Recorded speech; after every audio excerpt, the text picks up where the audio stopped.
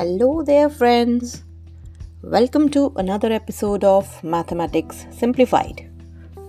I hope all of you are learning mathematics by doing it. Today, we will discuss how we can arrange our different objects out of n different given objects. Here, all the objects are non-repetitive. Using the fundamental principle of counting, this can be done in the product of n minus 1, n minus 2, going on till n minus r minus 1 ways. This is a long and cumbersome expression, and we need a notation so that the size of this whole expression can be simplified and reduced.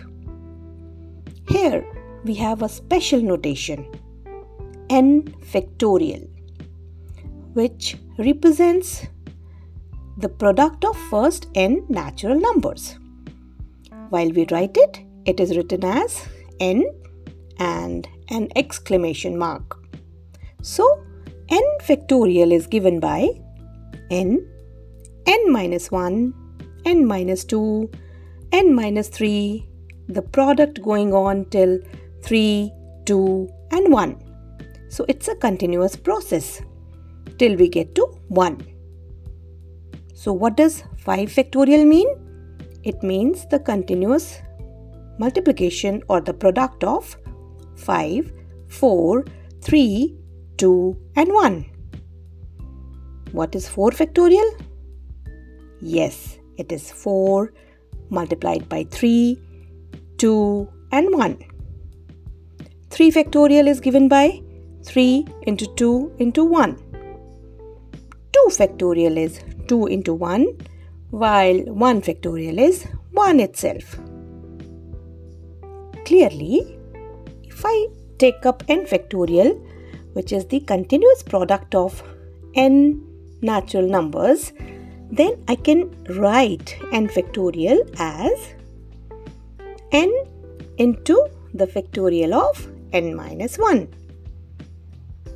As I have discussed earlier, 5 factorial is 5 multiplied with 4, then 3 into 2 into 1. Similarly, 4 factorial is 4 into 3 into 2 into 1. So, we can denote 5 factorial as 5 into 4 factorial. 4 factorial can be denoted as 4 into 3 factorial. Also, we do understand going on in this way, n factorial can be written as n into n minus 1 into the factorial of n minus 2 if n is a number greater than or equal to 2.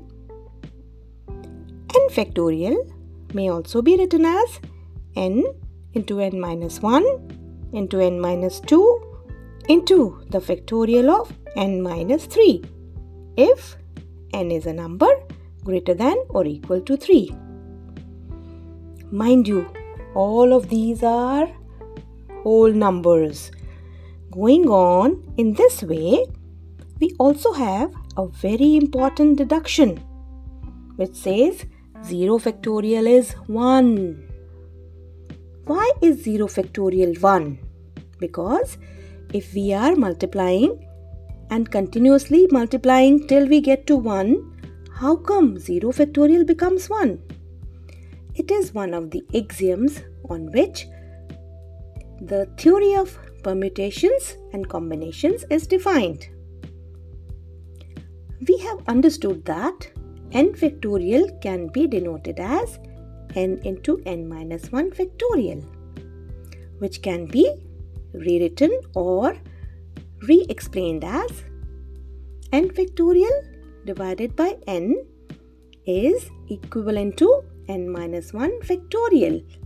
You may write that down. So, if I write 4 factorial, that could be rewritten as 5 factorial divided by 5. 3 factorial is 4 factorial divided by 4. 2 factorial is 3 factorial divided by 3. 1 factorial is 2 factorial divided by 2. Similarly, 0 factorial becomes 1 factorial divided by 1, which is 1.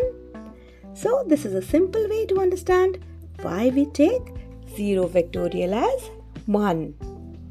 Now, try and find out the values of 6 factorial. What is that? It is the continuous product of 6, 5, 4, 3, 2 and 1, which comes out as, yes, 720. Similarly, try and find out what are the values for 7 factorial, 8 factorial and so on, so that you can use them to find out the number of arrangements and selections. We will see how they are being used when we are trying to find out the number of ways of doing a sort of arrangement or selection. That's all this time. Next time, I'll be taking up some more examples to make sure you understand what is the factorial notation and how is it important in the usage of permutations and combinations. Till that time, my friends, keep learning.